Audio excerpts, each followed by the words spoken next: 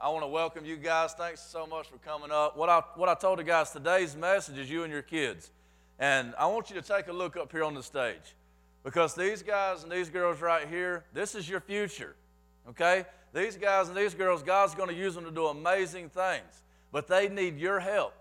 They need your prayers. They need your sacrifice. They need your work. They need your attention. They need your discipline. They need your instruction. They need God. They need to see you worshiping and loving and being disciplined by God and being used by God even in their lives right here. So what I wanted to do, I told them, I said, look, you guys come up and let me pray for you. Let us pray for them. So if you would, this morning what I want to do is you can't underestimate and you can't put aside or you can't pay too little attention to these guys because these guys really are our future. And what I don't mean is just this is the next businesswoman or this is the next businessman. That's not what I'm saying.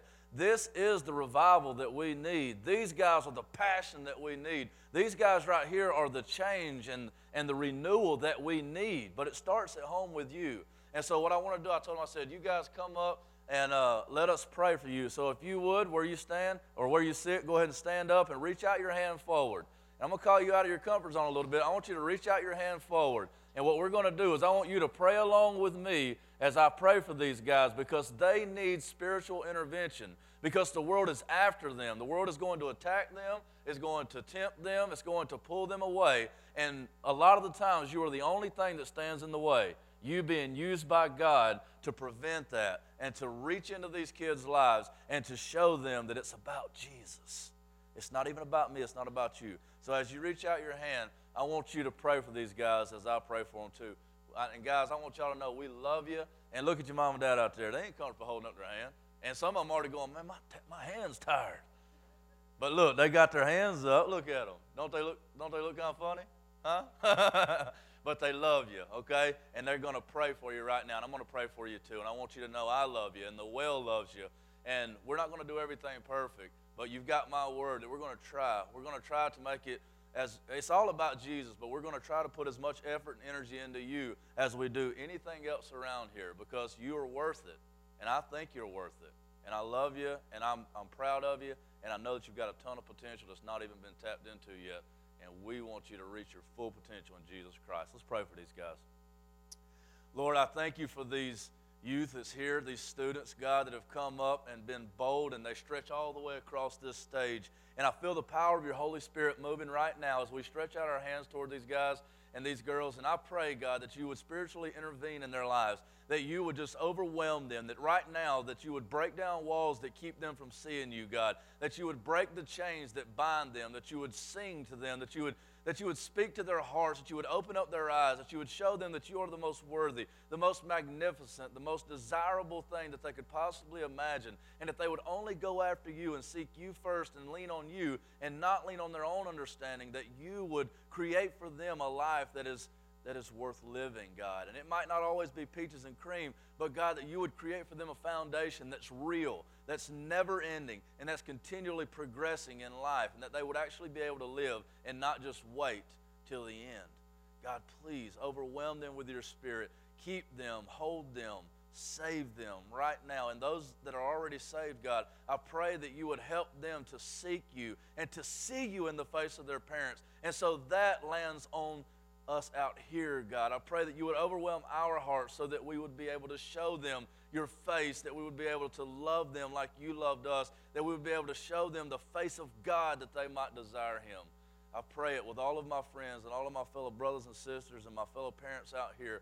God, we stretch out our arms toward these students and pray for a miracle, God, that you would save them, that you would keep them, that you would make them warriors in Jesus' name. Amen. Give these guys a hand.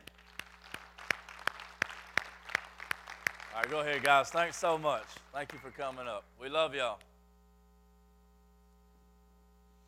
That's a crowd up here. Make sure you come back tonight. And on that announcement, I know Wesley announced tonight the Big C Tour, but that's a little bit of a change because we were going to be at Breakthrough, but now we're going to be here. We're going to just leave everything set up. We're going to rock out, jam out, Jesus glorifying tonight, and we're going to have a message here. So, guys, if you got friends, bring them back, and let's get down here tonight at 6:30, okay? Here tonight at 6:30. The message that I have for you today, like I've already told you, is entitled You and Your Kids. And I've got several points I want to share with you, so we need to go ahead and get into the text. And because I've got some stuff I want to show you, because what we need to understand is that you and your kids is not something that you can just expect to take care of itself. It doesn't work that way. We need to be intentionally going after our kids' hearts continually, all the time. Because if not, what happens is there's so many things in our lives that we have to be concerned with, that we have to be thinking about, that we can really, really quickly forget about our kids and just do the bare minimum of just making sure that they don't die, okay? And we can just focus on ourselves, and by the time that we know it, they're already graduating high school, and we think, what in the world happened? And so what I want to do today is I want to pull some principles from God's Word, and I want to plead with you, basically, is what I want to do, to slow down, to think about what you're doing, and to intentionally engage your kids. And I'm going to speak to all those students that didn't go back out. Did good, because I got some stuff I want to share with you too, because this is falling on you too, especially if you're a student or a youth or a child that has already accepted Jesus Christ as Lord and Savior. You have an obligation too, okay? And so we're going to get into all of that. Before I do, I want to pray, okay? God, I thank you for this time that we can share together. Lord, I thank you that it's not about how good the band is or how good I am or how many people are out there or how good the greeter team did. It's about you. And God, we're going to fall, we're going to fail, we're going to be fleeting in mind, and we're going to not pay attention. But God, I pray that you would grab us this morning, that you would pour your Spirit into us this morning, that we would wake up, that we would have an aha moment, and that we would start to live life intentionally, that we would start to live life on purpose, that we wouldn't let it pass us by. I've let too much of my life pass by, and so God, I pray that you would continually keep me in your grip, because I'm continually trying to run. So turn my face toward you, hold my eyes open, and say, here I am. Here I am. This morning, God, we pray that it would be about you and nothing else, that it would be about you and getting to where we can see you and hear you and taste you and long for you and love you, because that's where I want to be, God. And if they don't know it, that's where they really want to be too. And so, God, we pray that you would intervene this morning and that you would show up and show out is what I'm praying. In Jesus' name, amen. We're in Ephesians chapter 6 this morning, and I'm excited about this message because I believe that this message right here, if you can take it into your heart, this will change your life. It will change your life, and it will change your children's life. Therefore, it will change the world. And I'm not just saying that because it sounds good or whatever. I'm telling you right now, you want to make a difference in this world, listen to what God's Word says today, implant it into your life, put it into practice in your life, and watch God move. You watch God move. We're in Ephesians chapter 6, verses 1 through 4. Verses 1 through 4, Ephesians 6, verses 1 through 4 should be on the screen. Children, obey your parents in the Lord, for this is right. Honor your father and mother. This is the first commandment with a promise, that it may go well with you and that you may live long in the land. Fathers, do not provoke your children to anger, but bring them up in the discipline and instruction of the Lord. That's a very short verse. Let's read it one more time. I want you to process all of this as we go through. Children, obey your parents in the Lord, for this is right. Honor your father and mother. This is the first commandment with a promise, that it may go well with you and that you may live long in the land. Fathers, do not provoke your children to anger, but bring them up in the discipline and instruction of the Lord. There are several things in this text that I want to draw out, and the first is pointed toward children, toward youth. So we're going to look at four things, four reasons that children should obey. So kids, if you were just up on this stage, I want you to listen and pay attention, because this is important for you. Parents, I want you to pay attention. Guys in the room, I want you to pay attention at what I'm telling the kids, because you need to know where you need to be going, where you need to be leading, how you need to be pursuing them, and what you need to be bringing out of them. You see, this is not a disjointed thing that I'm sharing tonight. All of this stuff flows together. I told you we were complementarian. That means that the husband has his his role, the wife has her role, and that we work together to be one. God said, the two shall become one flesh. It is the same principle with the kids. This is not something that they do and something that you do, but we work together, submitting to one another, as the Bible says, to achieve where God is wanting us to go. So listen up as I speak to the children. All right, and I don't, children in our, culture, all the guys that were just up here, like, I'm not a child. I mean youth, student, okay? If you are below the age of 20, 18, okay, and that if you're still living at home with mom and daddy, I'm going to call you a child, all right? And that goes for you 35-year-olds too, all right? So, listen up. The text is very clear. It says, children, obey your parents. Children, obey your parents. First point is obedience is to God. The Bible says, children, obey your parents in the Lord. What you need to understand, young people, what you need to understand is that your obedience cannot hinge on how worthy your parents are. Let me say that again. Young people, you do not obey your parents because they deserve your obedience.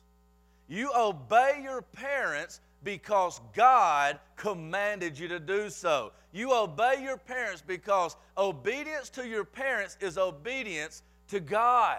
You have a Christian obligation to honor your father and mother.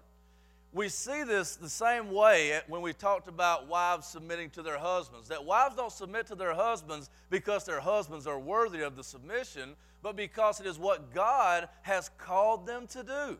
So submission to the husband is submission to God. Just like submission to your parents and obedience to your parents is obedience to God. You have an obligation to do this. And don't let this pass by and think, well, why should I obey? They don't obey. Well, if they're children of God, they are called to obey just like you are called to obey them. Listen to this verse. This is 1 Peter 1, 13 through 16 says, as obedient children, this is speaking to the church congregation, so I would say this to you. And let me tell you right now, we'll get into parents, but let me tell you right now, your children are looking at you and they're following in your footsteps. And as a matter of fact, metaphorically speaking and even literally speaking, if you've got small enough kids, they'll be walking behind you and they'll be stepping in your literal footsteps. This is what they're doing metaphorically speaking as well. They're looking at you. They're seeing how you do life. They're looking at how you handle certain situations. They're looking at what your morals are. How far do you go here? How far do you go there? What are you willing to do for self-gain? They're looking at you. And so I would say to you, don't misunderstand. You are a child of God if you have believed in Jesus Christ and been invited into the family. So you have an obligation for obedience as well. Listen to the verse. As obedient children, do not be conformed to the passions of your former ignorance. That's a strong word. Don't be dumb, is what the text is literally saying. But as he who called you is holy, you also be holy in all your conduct. Since it is written, you shall be holy, for I am holy. You notice he started out, he said, as obedient children. We are children of God, and therefore we are under obligation to obey. And it is going to work out well for you. I'll get to that in just a second. But let's just get to the bare bones, brass knuckles, black and white, obey God. This is not hard. This is not rocket science. There is a way that you should live, and God has laid it out for you. And what I'm not talking about is behavior modification. I'm not telling you just to change the things you're doing. Okay, lift your right leg. No, I said your right leg. I'm not telling you stop doing that and start doing this. What I'm telling you is get into a relationship with God and let Him change your life. Because there's nothing that you can do to get to the place to where you're holy. That is something that comes through the shed blood of Jesus Christ. What I'm telling you is enter into a relationship with Him. Be changed by Him. Be renewed by Him. And walk in the newness of life. Children, I would say the same thing. Young people, I would say the same thing. If you have a hard time obeying your parents, it's because you have a distinct separation from your God. If you will not honor your father and mother, then you are not honoring God. This is a personal responsibility to you. And some of you are 10, 11, 12, 13 in the room. And your parents, maybe they're saying, oh, little Johnny, don't be too hard on him. He's just young. My 5-year-old knows. My 5-year-old knows that obedience is to God. Don't let them off the hook that easy. They know better than that, or they should know better than that. And guys, if you are not honoring your father and mother, you are not honoring the God who made you. It is time for us to start to train our children, and it is time for you young people to start responding to that training. You listening over there in the corner? I'm telling you guys, we need to step into a relationship with Jesus Christ. It's going to be the best thing for you. This is obedience to God. Second is, obedience is just right. Obedience is just right. Listen to the text. Children, obey your parents in the Lord. That means it's to God, in the Lord. Listen to the next line. It says, for this is right. For this is right. I can't spend a whole lot of time here, but I'll tell you right now that we've got it backwards in our culture. What he's saying when he says, in the Lord, for this is right, is that this is the way that God designed it to go.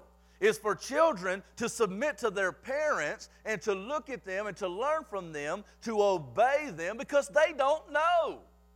They have limited life experience. If my 5-year-old comes to me and says, Dad, I want to walk across the street to the store, I'll say, no. You don't get it. You don't get it. I've seen a car wreck before. I've seen one car smash into another car and destroy it. So I know a little 5-year-old getting hit by a car, it doesn't turn out well. But he doesn't know. You see, we've got it backwards in our culture, and so many times I see this, and you'll know what I'm saying when I say this. I have seen parents who are obeying their children. Children, obey your parents in the Lord, for this is right. This is the way that God designed it. This is the flow of authority that God has established, and so many times we see it reversed. It's almost as bad, I hope you're not this person, as the guy who follows his dog around with a pooper scooper in a bag. You know, if aliens are looking down at this planet and they're saying, who is the supreme species on this planet? And they see you following your dog around like this, you the pet. Parents, stop letting your children run over you. Stop letting your children, look, kids, young people, because we're going to get to the parents in a minute. It's not going to go well for you to get things out of order. Listen, I'm telling you right now, young people, if your parents are trying, and they're trying to speak into your life, and they're trying, don't push back against them. It's not right. Your obedience is to the Lord, and obedience is right. This is the right thing to do. Don't get it out of order. It's not going to turn out well for you. And so we have some parents in the room, they're not trying to obey their kids. They're not trying to get it backwards like this, but they're getting beat down by their kids. They're getting overwhelmed by their kids. And so kids, I'm telling you right now, and I know with as many kids that lined up across this stage, I love you, and I want to pour into your life, but I love you enough to tell you that if you are disobeying your parents, if you are giving them a fit, then you are wrong. And that you are disobeying God, and it's not going to be well for you. You say, Preacher, you're being hard. Preacher, you're being hard. Faithful are the wounds of a friend, but deceitful are the kisses of an enemy. I love you enough to tell you the truth. You keep pushing the wrong way like that, it's going to go bad for you. It's going to go bad for you. Obey your parents because that's the right thing. He keeps going. The third is that obedience is not a suggestion. Obedience is a command. It is one of the 10 commandments. It says, honor your father and mother. This is the first commandment with a promise. Obedience is not suggested. Obedience is not, I'm not asking you to. God's not saying, do you think that, if they're working on it, you think you could obey? Honor your father and mother. Honor your father and mother. This is a command by God. You see, we go all the way back and we start to talk about adolescence. And, earlier I said the 35-year-old who still lives with mom and dad. That's really not a joke. That's very prevalent in our society, in our culture. And so what happens is that we continually baby our kids, and we continually just allow them to do whatever they want to do. And when they're really young, 2 years old, 3 years old, 4, 5, 6, and you think, oh, I'm just loving on them. Oh, I don't want to be mean to them. I'm not telling you to be mean to your kids, but if you don't give them control, if you don't give them boundaries, if you don't help, this is what it comes down to. Because all sin comes back to pride. If you do not establish that the world does not revolve around them, it's going to go bad for them. If you do not establish that the world does not revolve around them. Now, granted, I know kids. I've got a 5-year-old and a 2-year-old. And so I know that naturally that child thinks that the world revolves around him. He doesn't have enough life experience to know that it doesn't. He doesn't know that. He doesn't know any better than that. And so I'm not mean to him, and I don't punish him because he thinks the world is about him, but it is my job to help to get down on his level and say, let me show you. No, let me show you. And so he's grabbing everything in sight. He's grabbing everything. This is mine, mine. You know, the first word that both of my kids learned, I think, is mine. I'm not kidding. Babe, wasn't it? Mine. Mine. First word. And so what I do, I don't spank him when he says mine. That would be crazy. But I take that back and I say, no, we share. We share. And I help him. I usher him into an understanding that the world's not about you, son. It's about something bigger than you. And the more he understands, the more I say, look, it's really not about you at all. It's about Jesus. This is his world, and he's brought you into it. And see, once you do that, once you foster that understanding that it's not about that child, you see, a lot of you need to understand that. A lot of you never were trained that. I have a hard time with that. That's our problem. We keep going back and saying, it's about me, it's about me, it's about me. And when we see Jesus working out to the ideal, we see everybody saying, man, it's not about me, and needs are met. Obedience is not a suggestion, guys. Obedience is not a suggestion, it's a command. Now, fourth reason that you should obey, young people, is that obedience is beneficial. Obedience is beneficial. So 4 things. Obedience is to the Lord. Obedience is right. Obedience is a command. And fourthly, obedience is beneficial. Listen here, it says, honor your father and mother. This is the first commandment with a promise. And the promise is that it may go well with you and that you may live long in the land.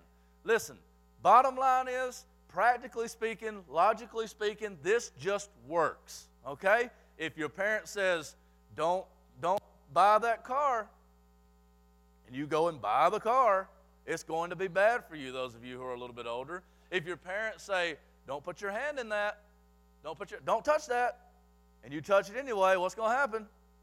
It's going to be bad for you. The bottom line is that they have more life experience than you, and a lot of young people, they take themselves out of this beneficial standing because they just simply refuse. No, you don't know what you're talking about. And I'll get into the fathers and the mothers here in just a second, and some of that, we've gotten to a place to where now we have to go back and do work and help foster some trust to help show them that our heart has changed. Because I know people personally that now God has changed their life. God has worked in their life. And they've got kids who, their kids are having a really hard time, but it's not necessarily all that kid's fault. Granted, they need to start learning. They need to start being trained. They need to start changing the way that they're thinking. But now we're at a place where we can't just throw our hands up. We have to start to work back into a relationship and say, listen, I'm not here to hurt you. I'm here to help you. And so, kids, what I would say is, young people, what I would say is that generally speaking, you need to listen to those adults in your life, to those parents in your life, because they are going to lead you in ways that you don't even know about yet. They're trying to help you. Now, don't just let anyone speak into your life, okay? You need to be really careful who you let speak into your life. You need to let your parents in, and you need to let a select few. Talk to your parents about who else you can let in to speak into your life. Because I'm just not going to let anybody speak into my kid's life. I'm not going to do that, okay? But we need to be looking, where can we get good advice? Where can we look to get wisdom about life that we don't have? I still do this. I have to do this. We have people in the church who God led here, but I was thankful that they came on board because they've got more life experience than I am. I'm not calling you old, brother. I'm just saying that they've got more life experience than I have. And so I can go to them and I can say, have you ever dealt with this before? And a lot of the times they say, yeah, I've dealt with that. How'd you handle it? Well, this is what I did. I wouldn't go that route. Or this is what I did, and it worked out well for me. I'll pray for you about that. Let me pray for you about that. God is looking to work in your life through people who have more life experience than you. Obedience is beneficial. Now let me talk to the fathers and the mothers for a minute, okay? And I'll have to be kind of brief here because I've got to get to the end part of it because I want to show you something that God would have me to show you. As we look at the text, it has kind of like an odd turn here. It seemed odd to me at first. It's talking about, it says, children, obey your parents, and it goes through that. And then all of a sudden in verse 4 it says, fathers, do not provoke your children to anger. Fathers, do not provoke your children to anger. Why all of a sudden this seemingly right-hand turn to be saying something else? Fathers, don't provoke your kids to anger. And I'll tell you, when I started to study this, when I looked at this and I listened and I read and I thought about and meditated on, where I came to is this, is that anger is one of the most, if not the most overwhelming and strong emotions that you could possibly have. Anger will absolutely drown out all other emotions. And I think that you can sit with that if I just give you a couple of examples. I love my wife. I love my kids. You know, there's several people in my life that I love, and I have a really strong love for them. But especially with my kids, when I've had a bad day and I've been angry and I've frustrated, and they do something that's not right, and it might be legitimately they need discipline or they need something else. If I turn and react in anger, if I let anger overwhelm me, if I am provoked to anger, then I react in a way that I do not need to react. And that anger, as a matter of fact, it overwhelms all my other emotions. So I am dedicated to my kids. I'm dedicated to my wife. I'll die for them. I love them. I'm committed to them. I have compassion with them. And all of these things are true. But when anger rushes in, all of those things get kicked to the side, and now it's just anger. And so I've done this before, and if you say that you hadn't, you're either lying or perfect. Are there any perfect? Only one, so you're lying. So out of anger, I have approached my son, and I've disciplined him out of anger. And I've spanked him out of anger, okay? Now, I was wrong. But that anger completely overwhelmed my other emotions, my other dedications to him. And when I finally calmed down, and I would recommend that you do the same thing. When I finally calmed down and got back and took a look at the situation, I was devastated. I was devastated. And I had to go, and I had to suck up my pride. And I had to go back to my son. And I had to say, son, I'm sorry. You should have been disciplined, but Daddy did not do that in the right way. I'm so sorry. Will you forgive me? And you know, the instance where I was angry and I disciplined out of anger, it was terrible. It was terrible. It broke my heart. I mean, I didn't beat him, you know, but even my emotion, I might not have actually spanked him any harder, but my emotion, you know, he could tell with the look on my face. If you ever approach your kid to discipline them, even if you discipline them with the same severity or whatever, and they can look in your face, if your child ever does like this, if they're afraid of you when you discipline, you probably need to rethink that. And I'm not saying, you know, no kid's like, okay. You know, that's not what I'm talking about. I'm saying when they're afraid of you, then we need to think about that again. And so, but now, while the initial thing was bad, it was bad. It broke my heart, broke his heart. You know, he was like, what's wrong? Daddy's crazy. But when I went back, and God allowed me to see my sin, to repent, and to go back and to ask forgiveness, and you know what happened? Even though I had just wore that tail out, he said, Daddy, it's okay. And he climbed up in my lap, and he wrapped his arms around me, and he hugged me, and he kissed me. And our relationship, it was better. Because he saw Daddy's human being. Daddy's not, Daddy, he's human. Now, I'll tell you one thing. If I would have went to my son and out of my anger provoked him to anger, then his emotions are overwhelmed and he's rejecting me then, and I will not repent. I will not go back in love and try to make amends with that. It's going to put a separation. And I don't have a lot of time right here, but I want to tell you, I think the main reason that this text all of a sudden takes a seeming right-hand turn and says, fathers, do not provoke your children to anger, is that sin separates. Sin separates. From the Garden of Eden, we see it. When sin comes in, people are pushed out. So sin came into the garden, God said, get out. Sin came into your life, life went out. You are separated. Sin causes separation. And anger will facilitate a lot of sin. And so what's going to happen is if you provoke your children to anger, there's going to be this separation between you two, and it will get harder and harder and harder and harder until you go back and allow God to break down those things to bring you back together. If you provoke your children to anger, this is coming from a place of your own personal sin because you have started to become separated from God, and because you've got this anger in you now, and you lead these kids, you turn your back on them, you speak harshly to them, you belittle them, and make their problems seem like nothing. And how many of us can relate to that? We get our own lives and focus pridefully on our own lives, and our kids are coming to us looking for help and looking for understanding, looking for advice like they're supposed to be doing, and we say, not now. Not now. Oh, what's the big deal with that? Yeah, what are you doing? Go. And we belittle them and we make them feel like nothing. Fathers, don't provoke your children to anger. Get down on their level. Speak to them. Draw them into you. Don't provoke them to anger. Bring them into love. The next verse it banks off of that and says, fathers, do not provoke your children to anger, but bring them up in discipline and instruction. And the actual literal word there for bring them up actually means nourish them. It's the same word that goes back to, that says in chapter 5, I think it's verse 29, when it's talking about husbands and wives, it says, husbands, love your wives and nourish her like you would your own body. So this is a nourishment. It says, fathers, do not provoke your children to anger, but nourish them with discipline and instruction. You see, you are nourished, we get this idea of, and it's right, that we spoon feed. You nourish a baby. You nourish.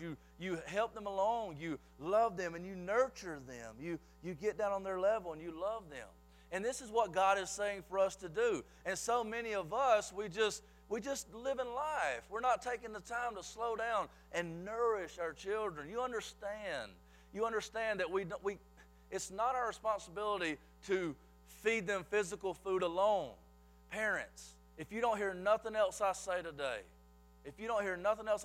please listen right now.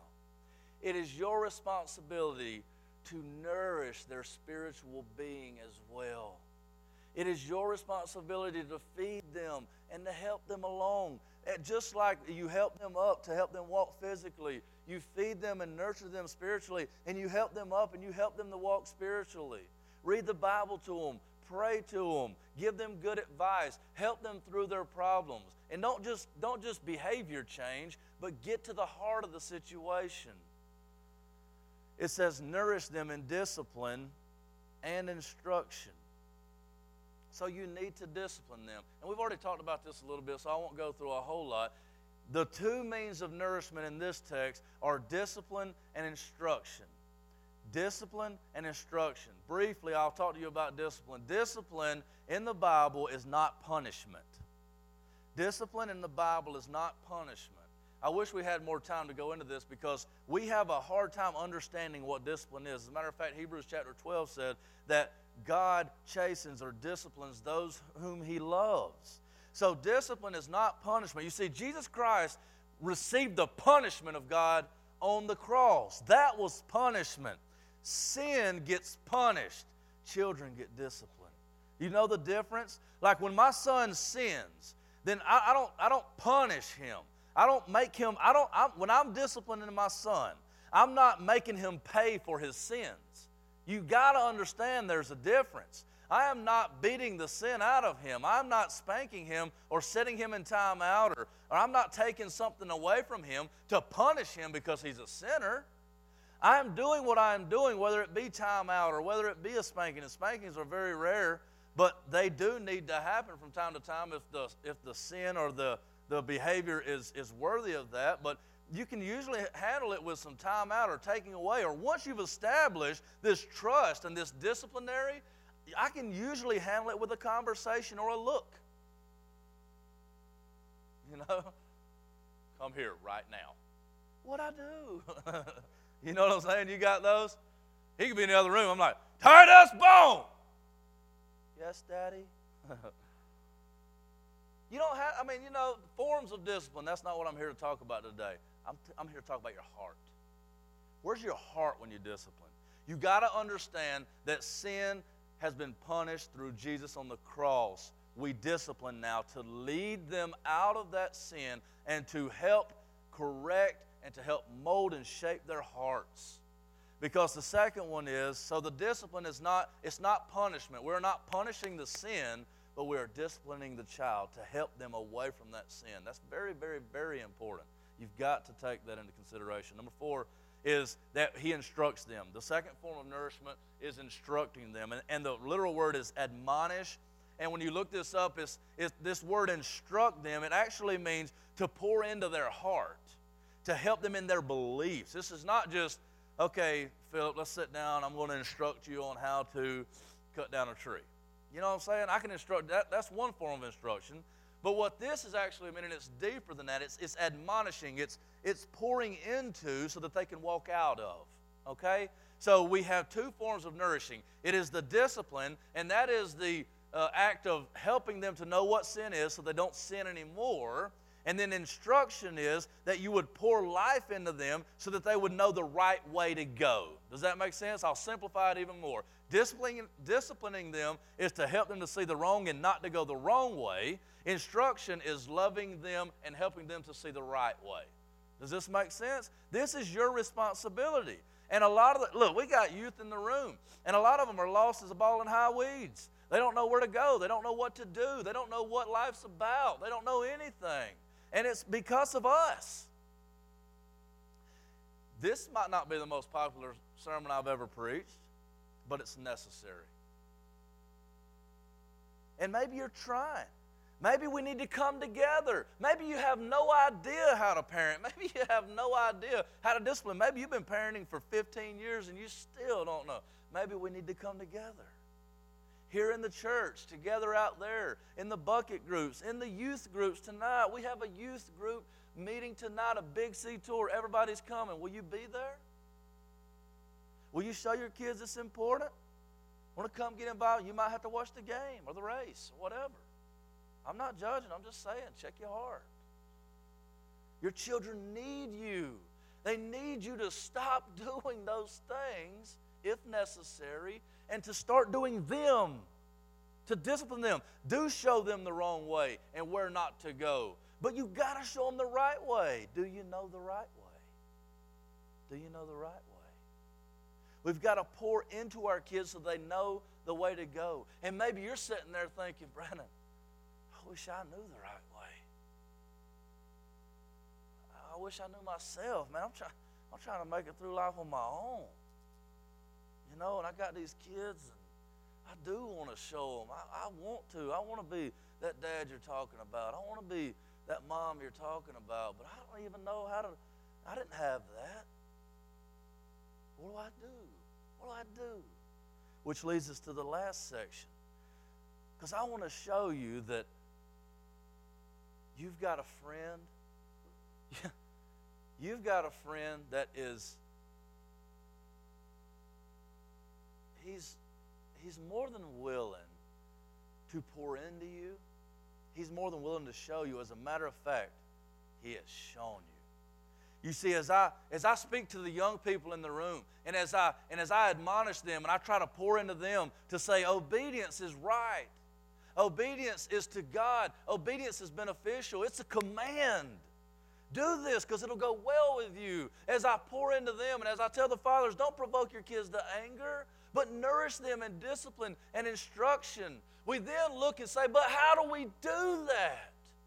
How do we do it? I don't know what to do. And what we must do, what we have to do, is be changed by Jesus. And we need to look to Jesus to see how He done it. Because in the Bible, God, Jesus Christ, has never commanded you. He has never encouraged you. He has never led you to a place that He hasn't gone to in perfection before you so that you would know where to go. Last week we talked about husbands and wives, and I told you that the husband is the leader of the family like Jesus is the leader of the church. And what we meant by that is that Jesus Christ goes into life beforehand, and life is like a jungle. There are all kind of things that can tear you apart and attack you, and you can get tangled up in them. But Jesus is the pioneer of the faith, Hebrews says. And then what that means is He goes through. He's the first one to go through, and He takes care of all those things in life. And as we see Jesus as the Son of God, we see Jesus doing what He's calling you young people to do. You listening back there? He's calling you to obedience. He's calling you to a place of fulfillment. And what God has done is He came down out of heaven and He became a man. And He became a child. And He became a baby. And the Bible says that He grew in wisdom and stature, and He started to learn, and He started to grow, and He heard from His Father. And He listened to His Father, and His Father says, son, you're not going to like what I'm telling you, but I need you to trust me. Son, you're not going to like where I'm asking you to go, but believe me, it's for your own glory. It's for your own benefit. It's for your own good and the good of your neighbors and the good of your brothers and the good of your sisters. But it's going to be a tough road. Do you trust me? And Jesus said, I trust you, God. And He continually told people, He said, listen, I didn't come to do my own will, but the will of my Father. I'm obedient to Him because I find my fulfillment in Him. Children, I'm trying to tell you that if you'll look to Jesus and if you'll obey Jesus and if you'll walk in Him, it'll go well with you. You see, Jesus Christ was the one who went to the cross. He went to the cross. And the Bible says, in the book of Acts, it says that God was the one who led Him to the cross. Fathers, you think your job is tough? He led His Son to the cross.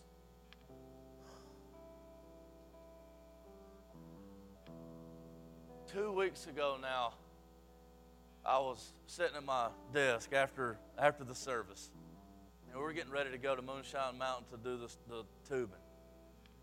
And I'm just doing I was actually doing a Facebook post or something. And the boys are getting ready and we're about to go. And I look over. And my 2-year-old, we've got a staircase that goes up like this and up into the second floor. And it's an old house and there was a gap in between the bottom rails. And he crawled, I don't know what he was doing, but somehow he crawled out. And I watched him fall 7 feet, end over end. There was nothing I could do. I was sitting, and he was falling. There was nothing that I could do. I didn't plan that for him. And my heart sank. I ran out of my shoes getting to it. And God the Father led His boy up Calvary, carried His own cross, and He led him up the hill to the cross. And Jesus, if you think He just did it because He was God, Jesus was sweating bullets of blood and saying, Daddy, if there's another way, I'll do another way. But if not, I'll go your way. And some of you young people, you won't even do what your parents tell you, and it's nothing like that. And Jesus said, I'll go, Daddy, I'll go. I don't know what I'm going to do, but I'll go. And God the Father says, my boy, you got to go. I'm sorry, son, but you got to go. And as Abraham led Isaac up the mountain, and Isaac said, Daddy, I see the wood, and we've got the fire, and I see the knife, but I don't see the sacrifice. God says, I'll provide. Abraham told him, said, God will provide, son. God will provide, son. When they got to the top of the hill, Abraham had the knife up. He was about to take the life of his own son. And Jesus, in the Old Testament, says, wait. Don't hurt the boy. And there was a ram in the thicket that took the place of his son. But ultimately, the one that took the place marched up a hill too. It was not Abraham's son, it was God's son. And he led him up the hill. And you got to know that God has emotions.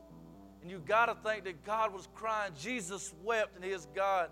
And God is watching his son climb the hill with the cross on his back. And he had been beaten beyond recognition, beyond human recognition is what the Bible says. And so he watched his boy, and not only did he watch his little boy go up the hill, but he was the one at the top of the hill crying, come on, you can do it. You can do it. I know it's hard, but you can do it. And he marched up that hill, blood and all. And he marched up the hill, and he continued up the hill. And as the soldiers lay him down to make sure that he couldn't get off the cross, and he's bloody and messy, and they stood him up, it was God the one who gave him the power to stand up that cross. It was him. I didn't plan for that. For Ezekiel would have stopped, and I would have fell off of it myself. I would have fell off the top of the house if I could have myself. But God led his son to the cross. And it was God who held him to the cross. If you think that you've ever done anything that tough, you're dead wrong. God is saying, lead your children even when it's tough.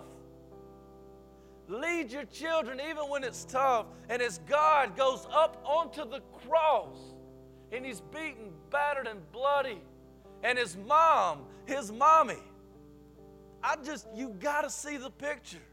Because this is more than just children obey and fathers don't provoke. This is life-changing stuff. Mommies in the room, picture your kids. And I want you to know that the Bible says that Jesus' mom was at the foot of the cross looking up at him. And there was nothing that she could do. And it was his dad that had led him there for you. And Jesus, beaten and battered, looks at his good friend John, his brother. He says, John, this is my mom. She's now your mom. Take care of her. Take care of my mom. And everybody thinks that the cross was the hardest part. He was asked to obey when it didn't hardly make sense. He was asked to obey when it was so hard, so hard. And we've all said that's disciplined our kids, or we've all thought,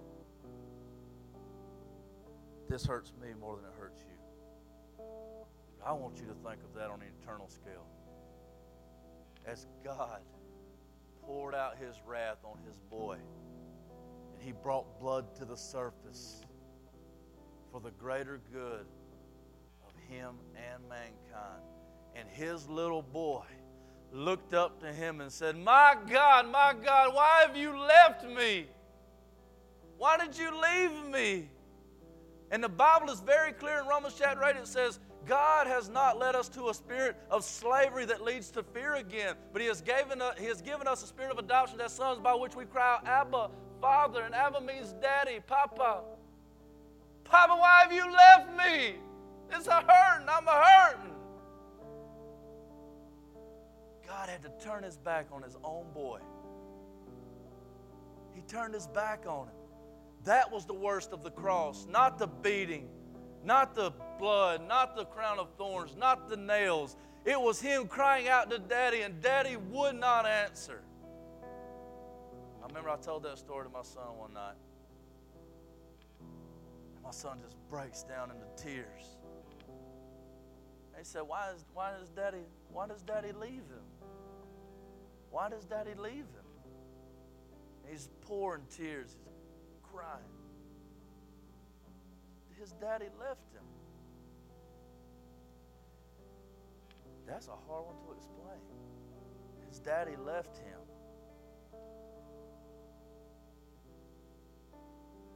His daddy left him so you wouldn't have to leave yours. He was obedient even unto death so that you could have yours. Until you are changed by the God of the universe, who showed you how to be a perfect son, who showed you how to be a perfect daddy, there's no hope for us. We do not need external behavioral changes. We need a heart that is ravaged by God. A heart that sees what Jesus did as he trudged up the mountain to be hung on a cross and to not come down. And for God to put him on the cross, even as his boy cried, "Daddy, Daddy," and he could not answer. As we all stand to our feet, as the band continues to play like this, I've got a real question for you today. Do you know what that means? Do you know Daddy? Do you know my Papa? Because he's got a plan for you. He's got eternity planned for you. And would he be calling to you today? And we've done lots of different invitations. Today I'm asking you, young people, do you know the Heavenly Father? Do you know that that was for you? Do you know that when God did not answer his boy, it was so that he could answer you? Do you know? He cried out to Daddy. He cried out to Papa.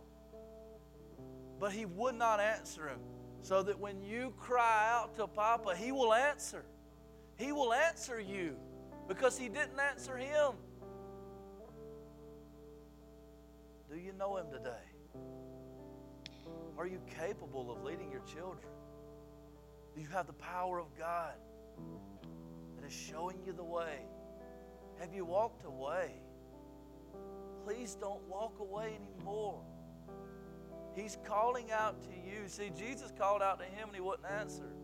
But now he's calling out to you. Will you answer? Will you answer? I need for you to hear the voice of Jesus Christ. Will you answer today? Our care team will be here. Very serious. If you need salvation, if you're not born into the family, if you don't know Papa, or if you've walked away and you need to come back, please come. No show. I love you. Don't miss today. Today is the day of salvation. Don't hold on to that chair. Don't care about what that person beside you thinks. I don't care. Walk with them. Walk with them. Answer his call. Answer his call, please. Is there anyone that would come? I'll be down here. I'm waiting on you. Let's press in to Papa. Let's be great mommies and daddies. Let's be children of God. Let's be changed by him.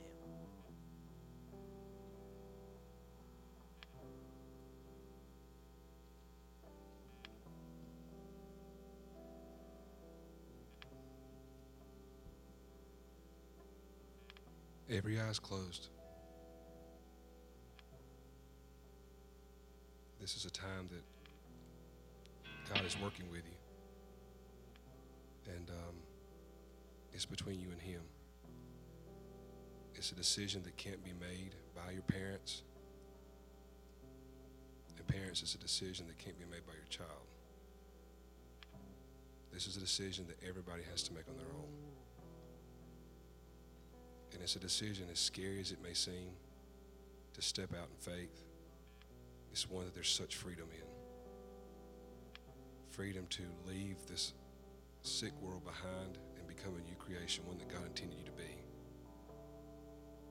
So I don't want to stop the invitation where we're at, because I know there's people out here that do not know him. And I know we always think there's always next Sunday, there's always tomorrow, there's always tonight. No, there's not. God doesn't guarantee us anything. One thing he guarantees us is that he loves us and that he will save us if we come in and we ask for it. That he'll come into our heart when we ask him to, because that's what he wants. So right now, with every eye closed, if you want to come down the front, just get on your hands and knees and pray. Maybe you're already saved. Maybe you just come in here and there's just something that's weighing you down that you want to let go of. This is an altar. You can come down here with no one looking and get on your knees, and you can leave it here and walk out of here without that weight on you. Or maybe you don't know this God. Every eye is closed, no one sees you. Brandon's down here at the front. Just walk up to him. Let him pray with you. Let him tell you how to get to this God that loves us so much.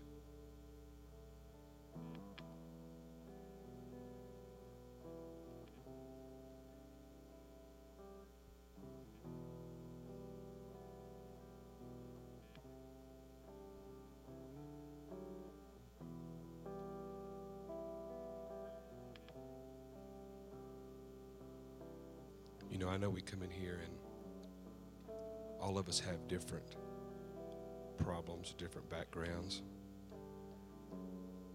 I know for some people it is maybe didn't have a father. Maybe you grew up as an orphan. God loves the orphan. You had a father all along. Maybe you come in here and you've struggled with some form of addiction, and you feel worthless. You're not worthless. God wants to break that addiction.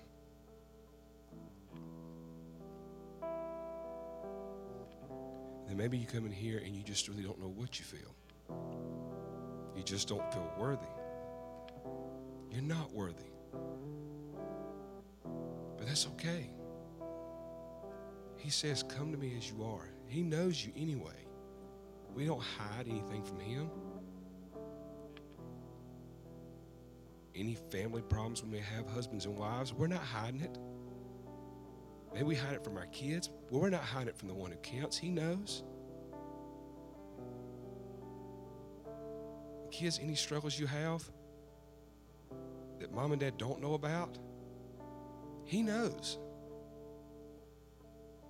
But the awesome thing is you don't have to stay this way. You don't have to stay an orphan. You don't have to stay an addict. You don't have to stay lonely and worthless. That is not what God intended. If you're scared to step out, that's okay. But just as an act of faith, no one's looking at you. Everybody's eyes are closed. Raise your hands to the Father, God, who serves you. He's here to love on you. Cry to him, ask him for help. Because that's what he wants. He wants to help you.